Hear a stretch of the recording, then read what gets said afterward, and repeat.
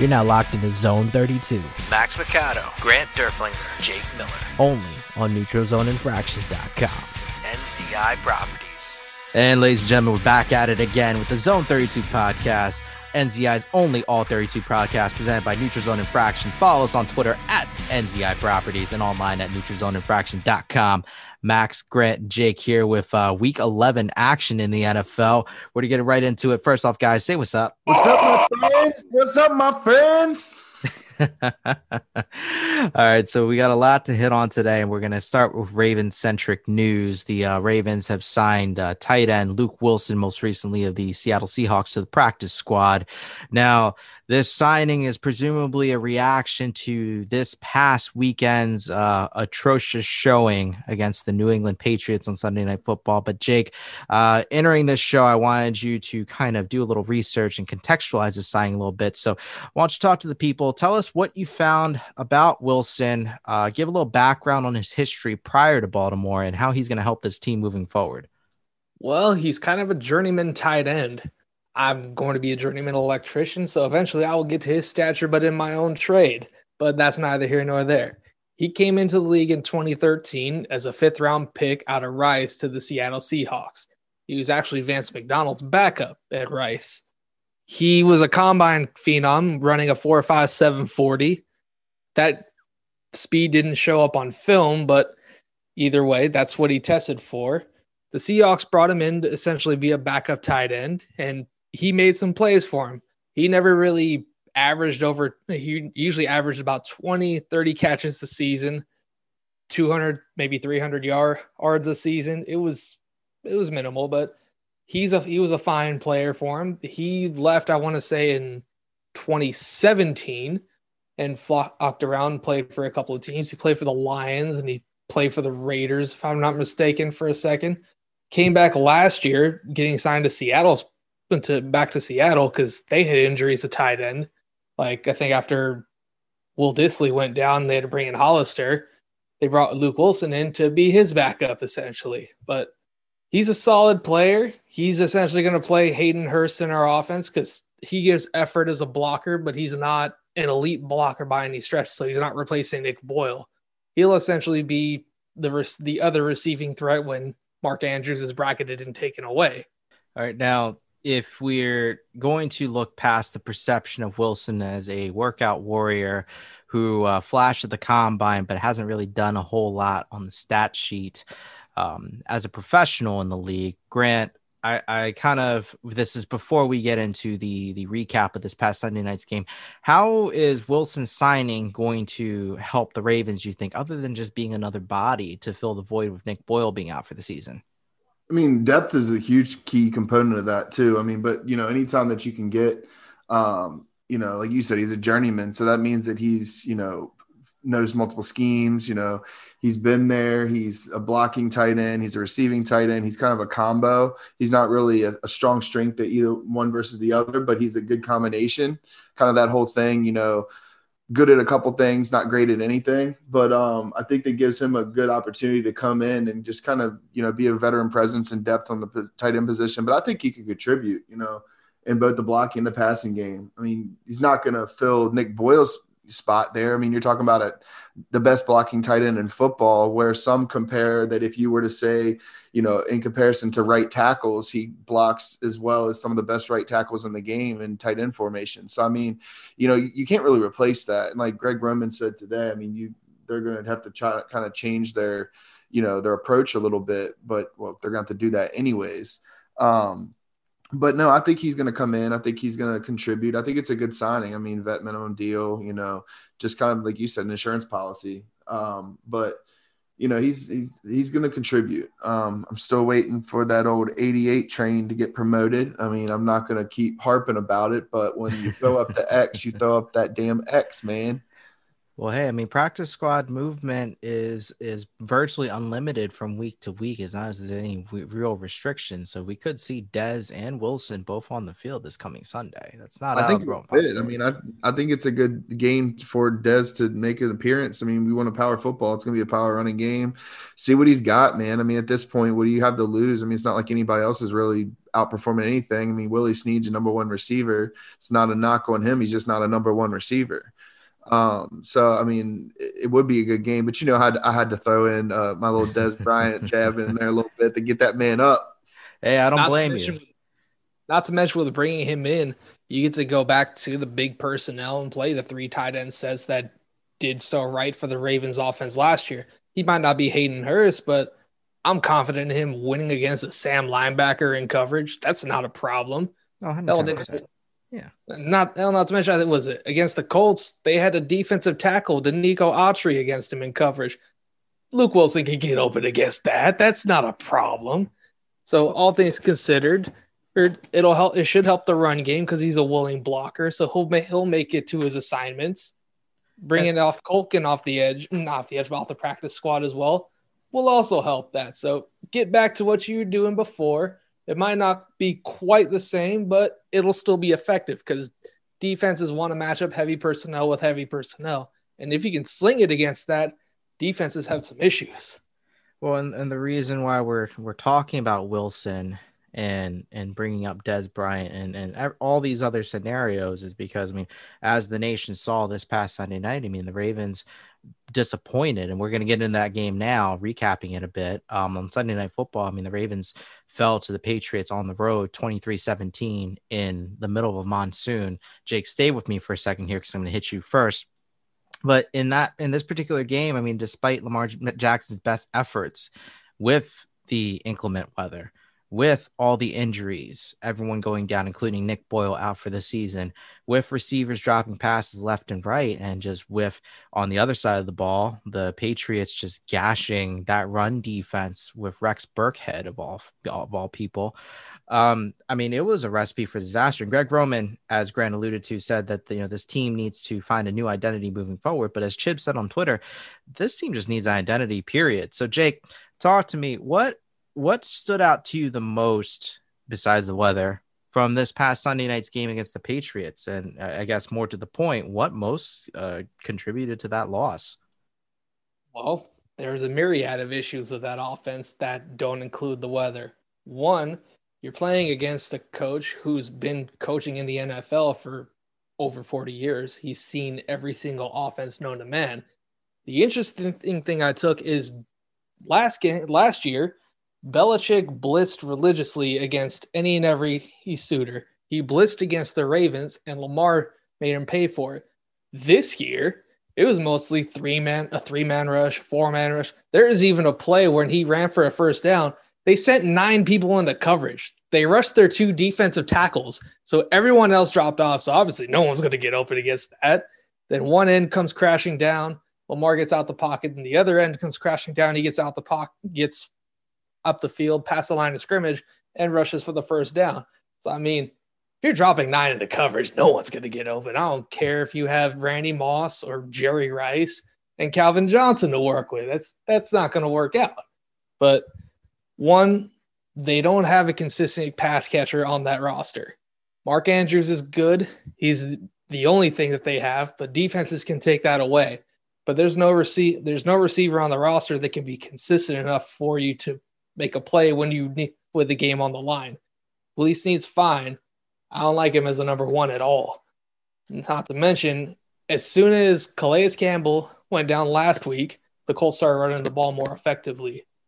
And then fast forward to this week, Brandon Williams going down, and the Patriots started gashing us on the ground. Rex Burkhead tearing them up out the backfield, catching passes, catching the wide receiver pass from Jacoby Myers, also taking the dump off from Cam and making it into the end zone as well. And Damian Harris rushing for over 100 yards. If I'm not mistaken, I believe he had, 15, maybe 19 carries for $121.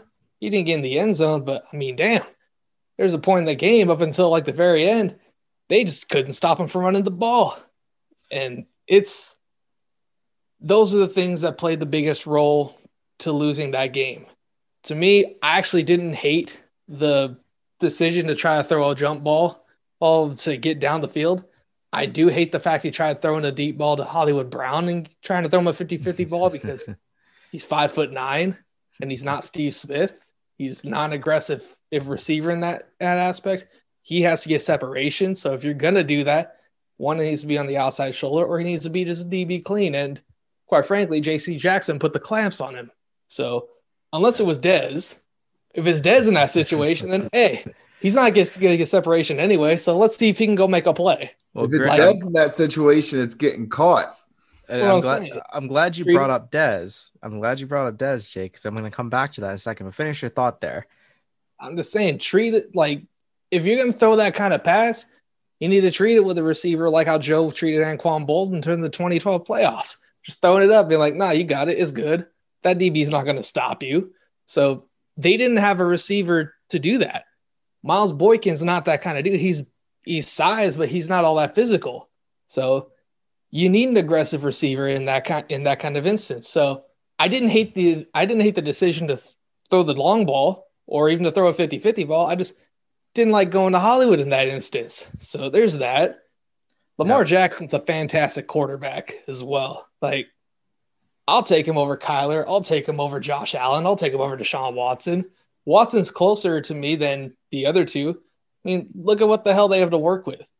Kyler Murray's got Christian Kirk, the Hall of Famer Larry Fitzgerald, to me, the fifth best receiver in NFL history. And then DeAndre Hopkins, that beast of a man who caught the game-winning touchdown against the Bills with 3 people on him, including Trey White. So, of course, he's going to have better numbers and better stats and everything. But he's turned the ball over more than Lamar has, too. Then you get Josh Allen. You gave him Stephon Diggs to go with Smokey Brown, who I do kind of miss in Baltimore. But that's neither here nor there. Speaking of those two, though, dude, and all reliable and Cole Beasley, I mean, of course they're going to put up better numbers. They have a far superior cast to work with.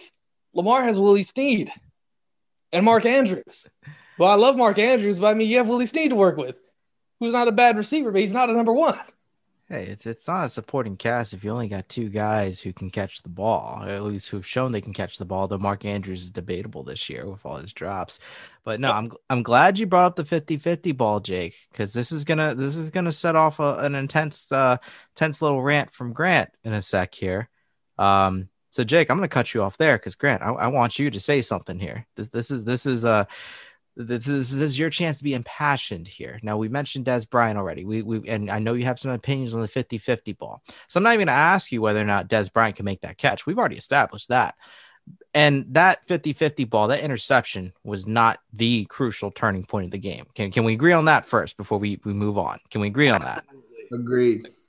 All right. So since that was not the critical moment that cost them the game, okay, there's clearly a larger problem with the wide receiving core in general. And the supporting cast, again, Jake, this is why I'm glad you brought that up. That supporting cast. Grant, I want you to talk about this. Even with bringing up Dez Bryant, even if we were to activate Luke Wilson off the practice squad, what do the Ravens need to do to fix the supporting cast? Or rather, what can they do in the middle of this season, in this march towards the playoffs? Because there are a lot of problems around them, not just because of injuries, but just chemistry in general. Talk to us about that supporting cast, Jake. Or Grant, sorry.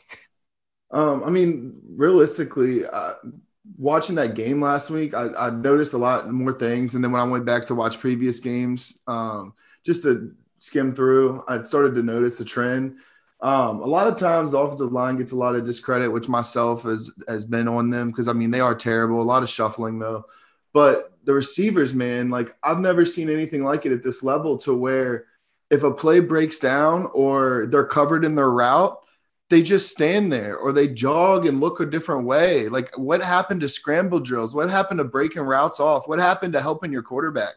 And I'm glad Jake brought up that play from earlier where the Patriots dropped 9. Go back and watch that play again and watch what every single receiver does. They run their route half-ass. He's scrambling around breaking tackles. They're sitting there just with their thumb up their ass, not even doing anything. And he's sitting there directing them, trying to tell them where to go. They should know where the holes are. You got a guy on your back. Hey, what's up, dude? It's man coverage. Go find a spot. Get open. They don't know what you're doing at that point. Your quarterback's running to his arm side. Get open. Break off your route. Come back. Like, that type of shit was annoying. And, watching that and seeing that, that just comes down to the player themselves at that point. That comes down to you having a knowledge and a veteran presence of the game, having an awareness to understand and help your quarterback. Like Lamar gets all the heat, but damn, go watch that receiving core. I know they're not loaded, and it goes both ways. Like the whole Hollywood thing. I mean, he's not a number one. He's not a guy that's gonna muscle you down the field. Like he's a shifty kind of just speed guy. And bringing up John Brown, I mean, they're basically the same person. And you can he's and I'm worried about his confidence, and you can't really keep harping on him because there's been multiple plays this year where he should probably have 6 touchdowns, but Lamar missed him, miscommunication on something. He's running wide open. It's like I've seen that a lot too, but I've also seen him not gain the separation. But that's going to happen because guess what? Those dudes get paid too, and those corners are going to have their days. They watch film, they study, they know tendencies. I mean, that's the in-depth breakdown of NFL films and, NFL coaching is they find like those tendencies. They find like leverage angles and all kinds of stuff. So, I mean, you're not going to win every single matchup, but you need to win the majority of your matchups. But when it comes to just effort stuff like that, that bothers me. As far as Dez and Luke Wilson, I mean, I don't see why not bringing them both up. Getting Luke Wilson up to speed. It's a little easier to get a tight end up to speed in this offense than it is a receiver because of the complications of, blocking schemes versus route combos, stuff like that, or lack of route combos, whatever you want to say. But I think that it doesn't help or hurt right now. I think it could help more than it hurts because, I mean, at this point, something needs to shake it up. I mean, there's a lack of confidence in that locker room. Last year we were dominating, but that's when Big Trust came out, like everybody's having fun. They're not really having that fun anymore. And there's a lot of pressure. And I think a lot of things that Lamar's doing is he's forcing things because he's got like the world on his shoulders. People are so critical of him and I don't get it. But I think that it would be time to bring them both up and just shake it up a little bit. No, it's funny that you mentioned the world being on Lamar's shoulders, Grant, because a lot of the weird criticism on Twitter I'd seen was of Lamar's body language, which is almost the same as the criticism of Flacco, where Flacco cared too little. It seems like Lamar cares too much, just showing his dejection after a stalled drive. And you can't blame him. He's a young kid. I mean, he has passion. It happens. I don't care about body language. He's a competitor. I'll take the dog any day. Flacco did what Flacco did, but that was one of the things that killed me with Flacco more than anything is just, I'm not saying you got to be a rah-rah guy, but, show some emotion, show some leadership. Lamar's 23 years old and he's, he takes accountability. You never hear him blame anybody else. Even when it's not his fault, he's accountable for it. And you can't coach that. You can't teach that type of mentality. And I would take that type of mentality over anybody. And that's why he's my guy. He's my QB1. Yeah. And it's, different styles are going to work for different quarterbacks and different leaders. And I think it's just silly to harp on body language, regardless of what quarterback or what player, just because everyone's going to handle situations differently. Now, we're going to turn the page to week 11. We have a Sunday afternoon tilt, 1:00. The Ravens hosting the Titans in a divisional playoff rematch, which the Ravens are not touting as a revenge game, but to us, it's a revenge game. Jake, I'm going to start with you. We've got a lot of question marks heading into Sunday. I mean, this game, even though the Ravens are not eliminated from the playoffs, I mean, this could end up having ramifications to the end of the season, win or lose. What are your thoughts going into Sunday? What can the Ravens do to come out with the victory in the end? To come out with the victory, they need to stop Derrick Henry. You stop Derrick Henry, make Tannehill have to beat you, good things happen. Make them play to the strengths of your defense, but you have to come out and stop Derrick Henry early and get a lead. Get up on the Titans. They've had earlier in the year, they had moments of coming back and either winning the game or coming close, like against Pittsburgh when they were down. I want to say it was 27-3, and then A.J. Brown breaks off that 80-yard touchdown because Minkah Fitzpatrick missed the tackle.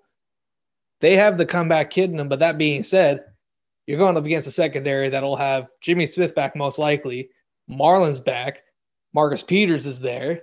You're going up against a real strength of that defense, and I feel very confident with pretty much anybody under center slinging it against that secondary. I feel good about our boys, except unless it's like Patrick Mahomes or somebody because they're too deep. That's like dealing with the Warriors back in during their heyday. They are too deep. Even if one shooter had an off night, someone else would be on and they would still put up 130, 140 points. But all things considered, this week, the key is stopping Derrick Henry. That's first things first. If you can't stop the run, they're going to run all over you and you're not going to win the game. You have to stop him. Get a lead, do whatever you need to do to make them have to drop back and let you get into your packages that Wink likes to do, where people are standing up and what people call the amoeba defense or whatever, like what the Dolphins are doing, what the Patriots did last year. Run more of that because Wink likes to get cute with those nickel packages and have defensive linemen and linebackers walking all over or the front trying to confuse the offensive line. Do that. The key would be Brandon Williams and Calais Campbell coming back. I hope they do, because if they do, I'll be much more confident in us beating the Titans. Without them, that's a dicey situation. That much I'll say. But either way, for the fans, it'll be a revenge game. For the Ravens, it's get to 7-3, win out, and hope the Steelers drop two of the three games that are losable on their schedule, including against the Ravens. They need to lose this with Thanksgiving. They need to lose against Buffalo. They need to lose against not Pittsburgh, but lose against the Colts. That's essentially what the Ravens fans will be hoping for, because then you have a shot at the division. No, that's assuming that the Ravens take care of their own business. And in theory, I mean, the Ravens are still in command of that final 7th seed at minimum if they were to win out the rest of the year. So I mean, it's not as if all hope is lost. But Grant, I'm turning to you now. The thought, I don't want to think about it, but the thought of finishing, or rather being 6-4 heading into the Steelers game, I mean, it's a scary proposition, but it's realistic. I mean, so we're going to look at this game from a different angle. In what way would the Ravens even be able to rebound if they do walk away 6-4 after this weekend? I mean, this is almost like all hope is lost here. I mean, how do you pick up the pieces from there? I mean, it's not a must win, but it's pretty damn close. It's a very winnable game, but it's also a very losable game. And, hopefully there's not a monsoon again. I think that game the other night goes completely different. I know both teams had to play in it, but, as far as a comeback or anything, that was just out the window when there was 188-mile-an-hour winds and looked like somebody left the kitchen faucet on in the sky. But I think that, Ravens have to come out and play their game, but losing this game would be huge going 6-4 and into Thanksgiving with a really hot Steelers team is not ideal. Between this stretch with the Patriots, Titans, and Steelers coming up, you can't lose all three of those, and you definitely are in the hole losing two of them. We've already lost one, so this is crunch time. I mean, we're midway through the season. We're past a little over midway through the season. This is a time where if we're going to be a contender and a competing team, that they need to step up. We talked last week about Lamar needing to step up. He stepped up, but it wasn't him on that game. So as long as he keeps progressing, I think he matches up well this game. They kind of quote unquote figured him out last year. That they didn't figure him out. I mean, 7 drops contributed to that. So, and he still combined for over 500 yards of total offense. I don't care if he's down 30 when that happens or not. He still contributed 500 yards of total offense. But the defense is really going to have to happen. I'm not sure what's going on with Derek Wolfe, if he's going to come out, if he's going to be playing. Calais coming back. I know he's kind of iffy.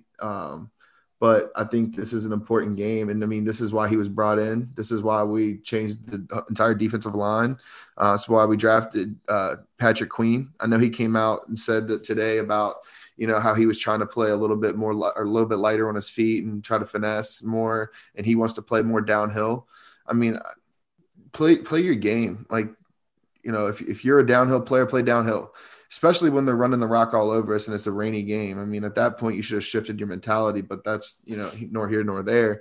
But, I want to see him show up. I think this is a game where, Malik Harrison has really been impressing me, not only on special teams, but the dude is a stone wall. And that's somebody that I think he's got the type of mentality where he wants the challenge. and he'll take the challenge. And I think that, with the inside runs with Derrick Henry, I'd look for Malik Harrison to make a couple, eye-popping plays in there. But, the defense is just going to have to focus. Can't let Tannehill beat us. They had some gadget plays. They pulled out all the stops last time we played them. So for some reason, I don't know what it is, but I feel like NFL teams have more success with, gadget plays and, stuff like that against the Ravens than anybody. I feel like we give up a gadget play every game for a touchdown or a big first down or something. But no, I mean, I think we have to win this game. And coaching staff is going to have to take a long look in the mirror, not just the players on this team, but it's definitely doable. But I'm ready for Thanksgiving, but I'm nervous for this weekend. And I mean, we're not the only ones nervous for this weekend. Grant, I'm going to come back to you in a second. But other NFL news, I mean, Drew Brees in New Orleans is reportedly out for optimistically 2 to 3 weeks. But in my experience and having seen what's happened to players who have suffered, one, fractured ribs, but two, a collapsed lung, to have both injuries combined at the same time, I mean, 2 to 3 weeks is more than optimistic. That's a medical miracle. So Drew Brees definitely out for this weekend, this Sunday's game for the Saints hosting the Atlanta Falcons, NFC South divisional game. Saints sitting at 7-2. Grant, I asked you to kind of ponder this question, this situation, because I feel like it's one that a lot of folks aren't really thinking about, because they'd always assumed that Drew Brees was Mr. Reliable, Mr. Durable, would never miss a snap, never miss a down. Yet here he is, tabled for potentially a month or longer. The Saints are in the driver's seat, battling against the Bucs for the division title. Potential Super Bowl favorites is dark horse. Can Jameis Winston keep the Saints afloat, Grant, or are they going to look to Taysom Hill? Talk to me about that quarterback situation down in Louisiana. You can't really look to Taysom Hill. I don't understand the whole Taysom Hill thing. I'm gonna be honest with you. Like the dude's mentality as a player. He runs one of the hardest that I've seen, and it's weird to say that, but that dude, when he's got the ball in his hands, you don't want to see him in open field at all. But he's a gadget guy. Jameis has had his share of misfortunes. I think you got a guy that likes to cut it loose in an offense that you can cut it loose. He's got weapons around him that can kind of they're skillful enough. I mean, you got Alvin Kamara, Michael Thomas. You got the quick guys, Emmanuel Sanders, Traquan Smith. Those guys, they are formidable enough to where, a gunslinger can come in there and at least make something happen. Because at the end of the day, I mean, you got to score points. And the defense for the Saints hasn't looked too bad. They aren't bad. So if they can keep them in games, I mean, I think Jameis can definitely keep them afloat. And I'm not saying like, oh man, they're on the same track with Drew Brees was under center, but I think he can definitely keep them afloat in a wide open division. I mean, yeah, he's got the interception issues, but he's got touchdown problems too. So, you take what you can take with it. Who knows how he might fit in this offense better than Arians' offense. Sean Payton's known for having those gunslingers. So, look at it that way. I mean, he's got the weapons around him, like we talked about, with Taysom Hill. I mean, you got a guy that was apparently the backup quarterback before they signed Jameis Winston. I mean, he signed a 2-year, $20 million deal with 16 guaranteed, I think. Yeah, $8 million a year.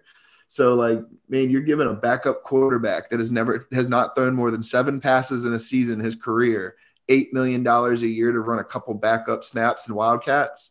Like, and, everybody saw the joking comparisons to Lamar about that, which, I mean, I can't believe some people were serious about it. But you got Taysom Hill. He's 30 years old. He's, not a spring chicken. He's never grasped or controlled an offense. Like I said, he's never thrown more than 7 passes in a season. So you can't really turn the reins over to him when you're in a competitive race for the division.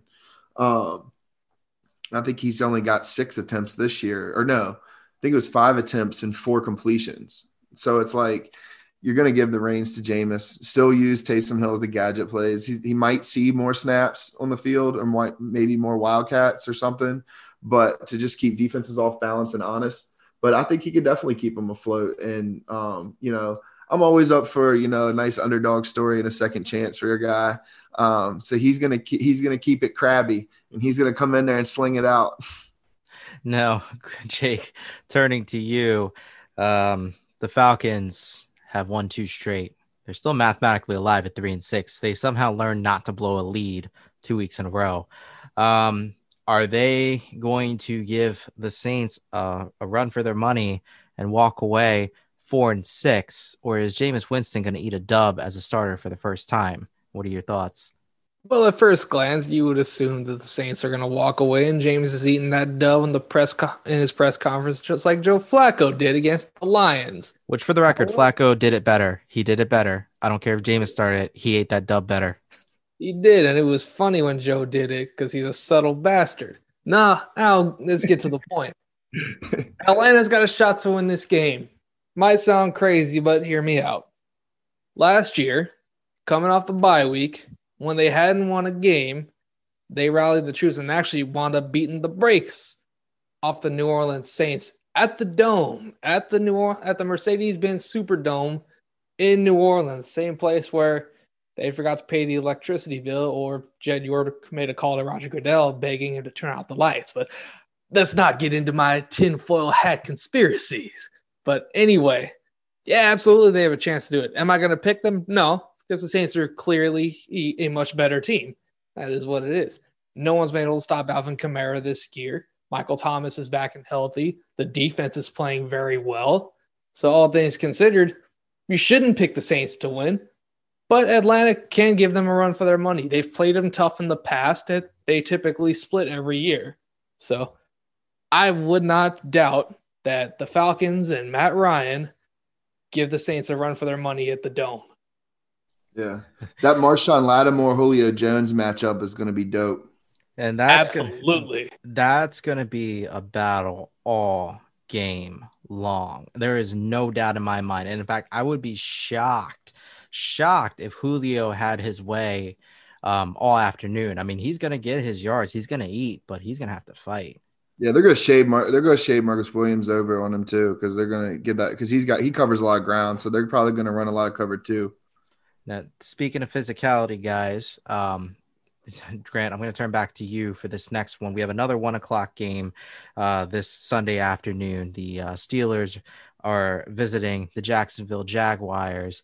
Now, normally we wouldn't give credence to the Pittsburgh Steelers. We wouldn't grant airtime if it didn't have any relevance to the Ravens. But in this case, we're making an exception because, as Ben Roethlisberger himself pointed out, this is not a game they can afford to overlook because the Jaguars have had the Steelers' number over the past few seasons. I mean, the Jaguars' record notwithstanding, for whatever reason, across at least 3 different regimes, even going back to the AFC Central, guys, the Jaguars have played the Steelers tough. I don't know what it is. I can't explain it. Don't particularly care because, if anything, we need the Steelers to lose. So, Grant, I'm going to start with you. Are we giving the Jacksonville Jaguars a shot even with or without Gardner Minshew this coming Sunday? What are we going to see? Hell no, man. Golly, this is going to get ugly. I mean, it's any given Sunday thing. And, like we talked about before the show, is like, Steelers always have that one game a year where they kind of, maybe crap the bed against a lower level opponent. But, man, you got Jake Luton under center. What was he last week? I think like 13 of 35 or something passing. Like it was like 55% or something. But James Robinson's a stud, I think, but the Steelers defense is pretty good. And their linebackers are pretty fast and, scrape really well, as we saw. And I don't think this is going to be one of those games. I think Steelers could absolutely just turn it on.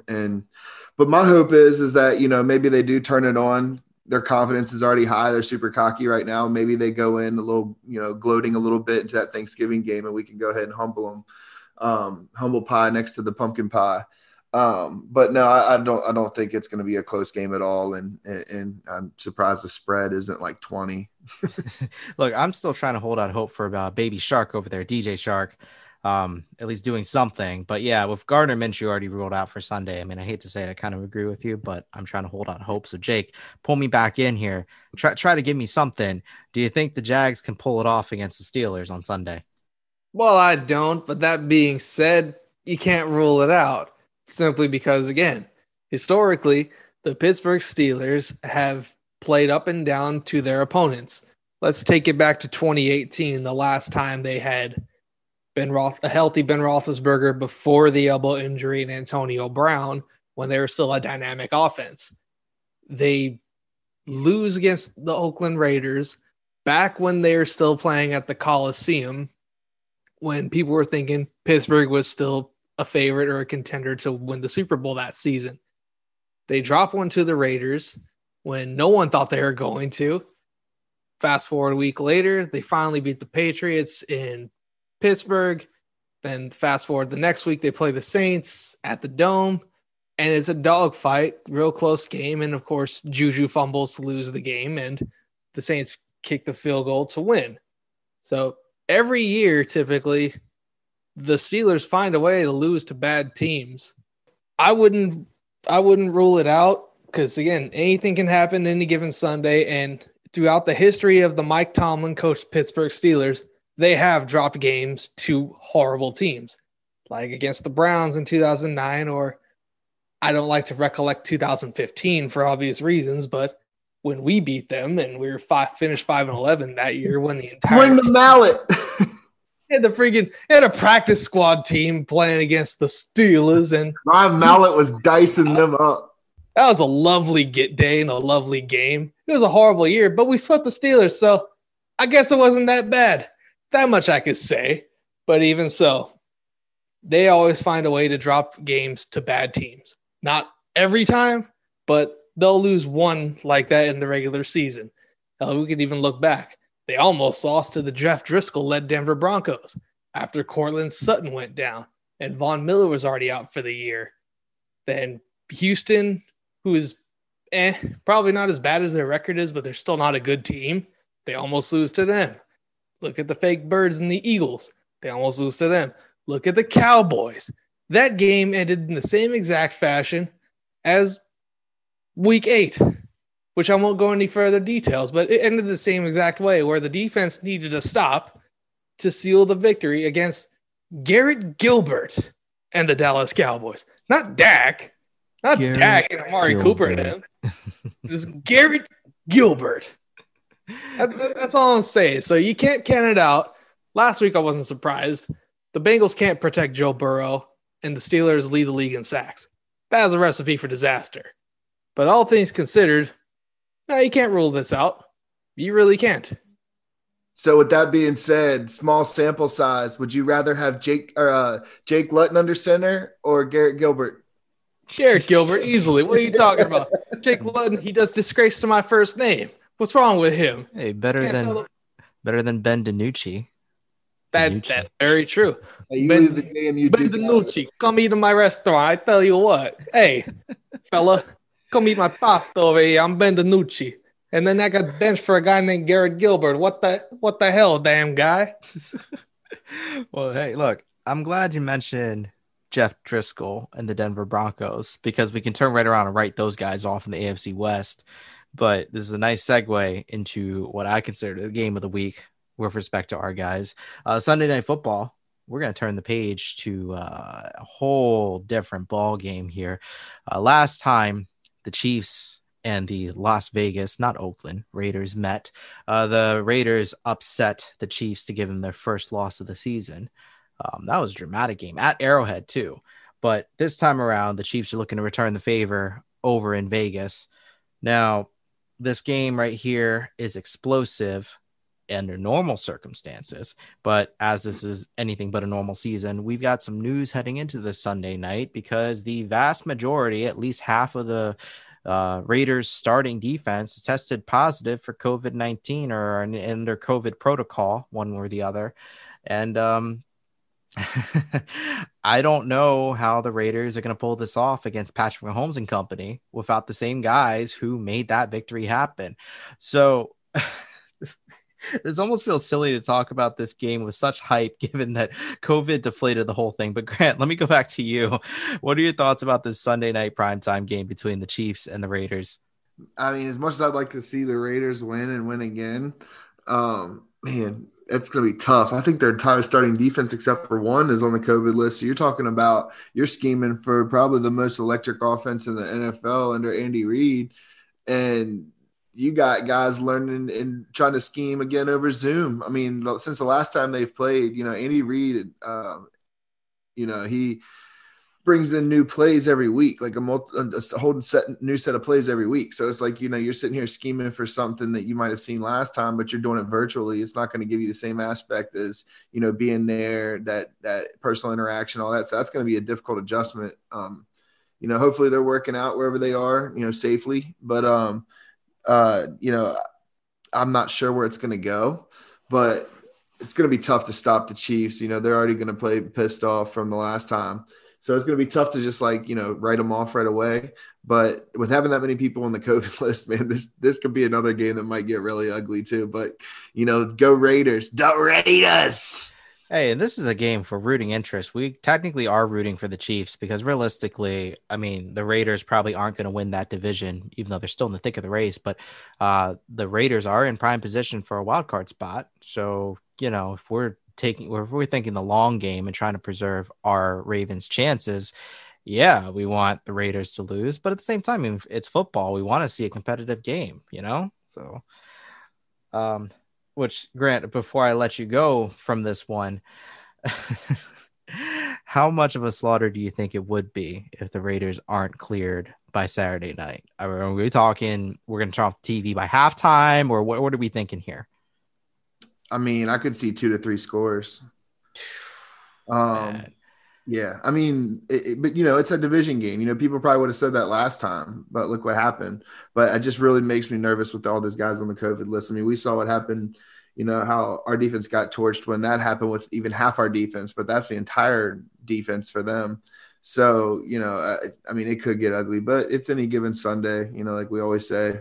But yeah, man, it might be 2 to 3 scores if it's anywhere near that, but I'm hoping not for that, obviously. And I get what you're saying about the whole, divisional wild card type thing. But at the end of the day, anytime I can see Patrick Mahomes take a L, I'm going to see Patrick Mahomes take a L because I got confidence in our boys to run the table in the end, and we're going to make the playoffs.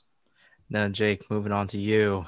I mean, I hate that a game with so much hype has been deflated by circumstances outside of their control. So we're talking about the Raiders defense, but we're not talking about their offense with Derek Carr and Josh Jacobs and the forgotten men and Henry Ruggs and Brian Edwards and such. But you still got Darren Waller there. Talk to me a bit about how do you think the Raiders offense is going to fare against the Chiefs defense on Sunday, even if they're playing from behind? Oh, ye of little faith. Now, I won't get into exactly who I'm going to pick to win this game yet, but hear me out. The Chiefs' defense doesn't stop the run well. When they've gone up against very good teams with very good rushing offenses, they haven't stopped them. Even when we lost to them by 2 scores, they couldn't stop us running the ball. We just chose not to run the ball, and we couldn't throw on them to save our lives. So, I mean, that was what it was. That was an error in judgment from the powers that be. Now, fast forward to this week. Josh Jacobs had himself a day against that Chiefs defense at Arrowhead. Derek Carr had a clean pocket, got to hit the play action passes to Henry Ruggs down the field, got to hit Darren Waller down the field. If anyone could keep up with them, it's the Raiders. But all things considered, even with the whole players on the COVID list, to my understanding, that those it all depends on who really tested positive, because the entire defense could be on there because they were exposed to it. But that being said, it's just like when I was 2 weeks ago against the Colts, when you had to learn things virtually. But that being said, it's a division opponent who you play twice a year. So if you can figure out how to get ready for anybody, it's this week. Raiders Chiefs, that's an old school rivalry. They used to fight back in the AFL. So all things considered, don't count the Raiders in this. Not to mention, the Raiders, you might call me crazy, they could very easily win this division. Think about this. They win this week against the Chiefs. Easily. The Chiefs still have to go to New Orleans to play the Saints. That's a losable game. And they have to go to Tampa Bay to play the Bucks, which is also a losable game. Say they drop all 3 of those, they're 12-4. The Raiders went out, they're 13-3. Or if they sweep them and they wind up both being 12-4, the Raiders get the tiebreaker in that instance. So all things considered, don't count them out yet. Am I going to pick against the Chiefs? Nah, I'm not going to do all that. I just want to get your hopes up a little bit. And here's the reason for it. My one reason. Hey, you were just buttering up Raider Nation. That's right. I had to blue ball them real quick because I live out in the West Coast surrounded by Raiders fans. So, yeah, I'm going to piss you off, but it's all right. But here's my reason for picking against the Raiders. Historically, this is even going back to Philly. Andy Reid doesn't lose after the bye week, and the Chiefs are coming off a bye week. You give that man 2 weeks to prepare for anybody. It's a bad time for the other team. Hell, to my understanding, correct me if I'm wrong, listeners. Feel free to find me on Twitter or whatever. I don't believe the Chiefs under Andy Reid have lost after the bye week through his tenure since 2013. So, I mean, you're right. I think you're right. Holy shit. Yeah, I think you're right. Because he barely lost in Philly after the bye week. So, all things considered, you don't give Belichick 2 weeks to prepare for you, and you don't give Andy Reid 2 weeks to prepare for you. So, yes, I think the Raiders are going to lose this game. That's the reality of the situation. If they weren't coming off the bye week, I'd be rolling with the Raiders. But I'm not. I did see like an insane stat earlier. I think it was on PFF on Twitter, but it was like Rodney Hudson, there was rumors the Ravens were going to make a move for him earlier in the year. He apparently, I think it was 8. He's only allowed like 8 quarterback pressure since like 2017. And they said that there's like 6 people this year, I think it was, that have already allowed 8 pressures. And I can guarantee you I know one of them. But but no, man, I saw that and I was like, damn, for a center, you think of all those A-gap blitzes, the pickups, the double teams, the adjustments on the audibles. For a center to only give up 8 pressures, because there's a lot of times where you have to move the pocket because, it's just easy to manipulate those gaps if you stay consistently in the pocket. But, man, 8 pressures since 2017 is crazy. I mean, that's near perfection right there. That's all you can ask for a center. But we're not going to talk about centers because we go all night about centers. So let's not talk about centers. But yeah, no, guys, that was man, Jake, why'd you have to do me like that? I was so convinced that you were going to be on my side here in a way, and just I put it like this. Like I said, I want a competitive game. I really do. But at the same time, I also have to consider rooting interests. And yes, you did pick the Chiefs to win, as I would for rooting interest. But at the same time, Grant, I kind of want to side with you and go with the Raiders just because Mahomes eating an L would kind of be interesting. It's a little chaotic good, if you will. Don't sleep on the Raiders. We got faith in our boys. Don't do it. Because Yeah, they very well could. Guys, I'm just going to both sides. I don't know how to feel about this game. I just hope that I'm not bored and going to turn the TV off at like halftime. So I'll take that as a win. Keep me entertained through 2 quarters. It's all good. It's all gravy. Mahomes is kind of good under the lights. Yeah, and that's what I'm counting on too. And I'm also counting on the Raiders defense to surprise, even if they are without some of their starters. And even at a disadvantage with having no time or ability to practice this week. Yeah. And I look for Jonathan Abrams to have 1 kill shot. I love the way that guy plays. Shoot, I'm just looking for Derek Carr to surprise everyone in prime time because he's still got that label of just being only an average quarterback. But I really think Derek Carr is a capable starting quarterback. I would build a franchise around him if I had to. Well, hey, fantasy sleeper, I'm pretty sure the last time they played, Henry Ruggs destroyed the Chiefs. That's a good point. Yeah. Meanwhile, I haven't been keeping track of Bryan Edwards ever since I dropped him from my team. But who knows? I mean, there's no better time than the present to break out if you're Bryan Edwards or even Hunter Renfrow. Everyone's going to be worried about Darren Waller, you know. So, well, Aguilar's had a resurgence out there too. I mean, he hasn't had the dropsies like he's had in Philly, and he's made some really big plays and some big games this year. Yeah, I think he's found his niche. An outside receiver. They're telling him to go long. They're not using him like a slot guy like Philly used him. So I mean, they're playing more to his strengths. Which is he got contacts. And I also I will point that out, Jake. I'm glad you mentioned being on the outside. That's kind of the misconception around the league is if a guy is struggling, you stick him in the slot because it's easier for them to find space. But no, some guys are just burners. You want to put them on the outside because it makes sense with their skill set. Yeah, I mean, it goes down to, when you're in the slot and you're running those quick, those quick hitch routes, the pivot routes, the digs, those types of things, man, that ball's coming in hot. And you got linemen in your way, linebackers, vision's blurred, those types of things. Those are tough catches to make. A lot of those burners, they're used to, in college, high school, everything. They're used to playing the ball down the field and, creating separation down the field. So, I mean, some of those guys, it's a hard transition. I mean, it's just like, different cornerback positions and different linebacker positions. You just can't like put somebody anywhere and expect them to succeed the same way because their skill sets allowed them to fit in maybe a different position better. So, I mean, there are guys, there's guys that can pretty much play anywhere, but, some guys just really excel at certain positions, and it's up to the coaching staff to determine that. And I guess Philly couldn't. Yeah, and we could go all night long about what Philly couldn't do with the talent that they'd squandered, but I mean, shoot, that would be a 5-part episode. I'd have to break it up into chapters. So we're not going to do that tonight because we are running low on time. So, and we'll be back next time with a recap of Ravens Titans, as well as a preview of Ravens Steelers during Thanksgiving week. So, guys, this has been the Zone 32 podcast, NZI's first All at 32 podcast, presented by Neutral Zone Infraction. Follow us on Twitter at NZI Properties or online at neutralzoneinfraction.com. I'm Max. He's Jake. He's Grant. See ya! Oh! Max, Grant, Jake. Zone 32, only on neutralzoneinfraction.com. NZI Properties.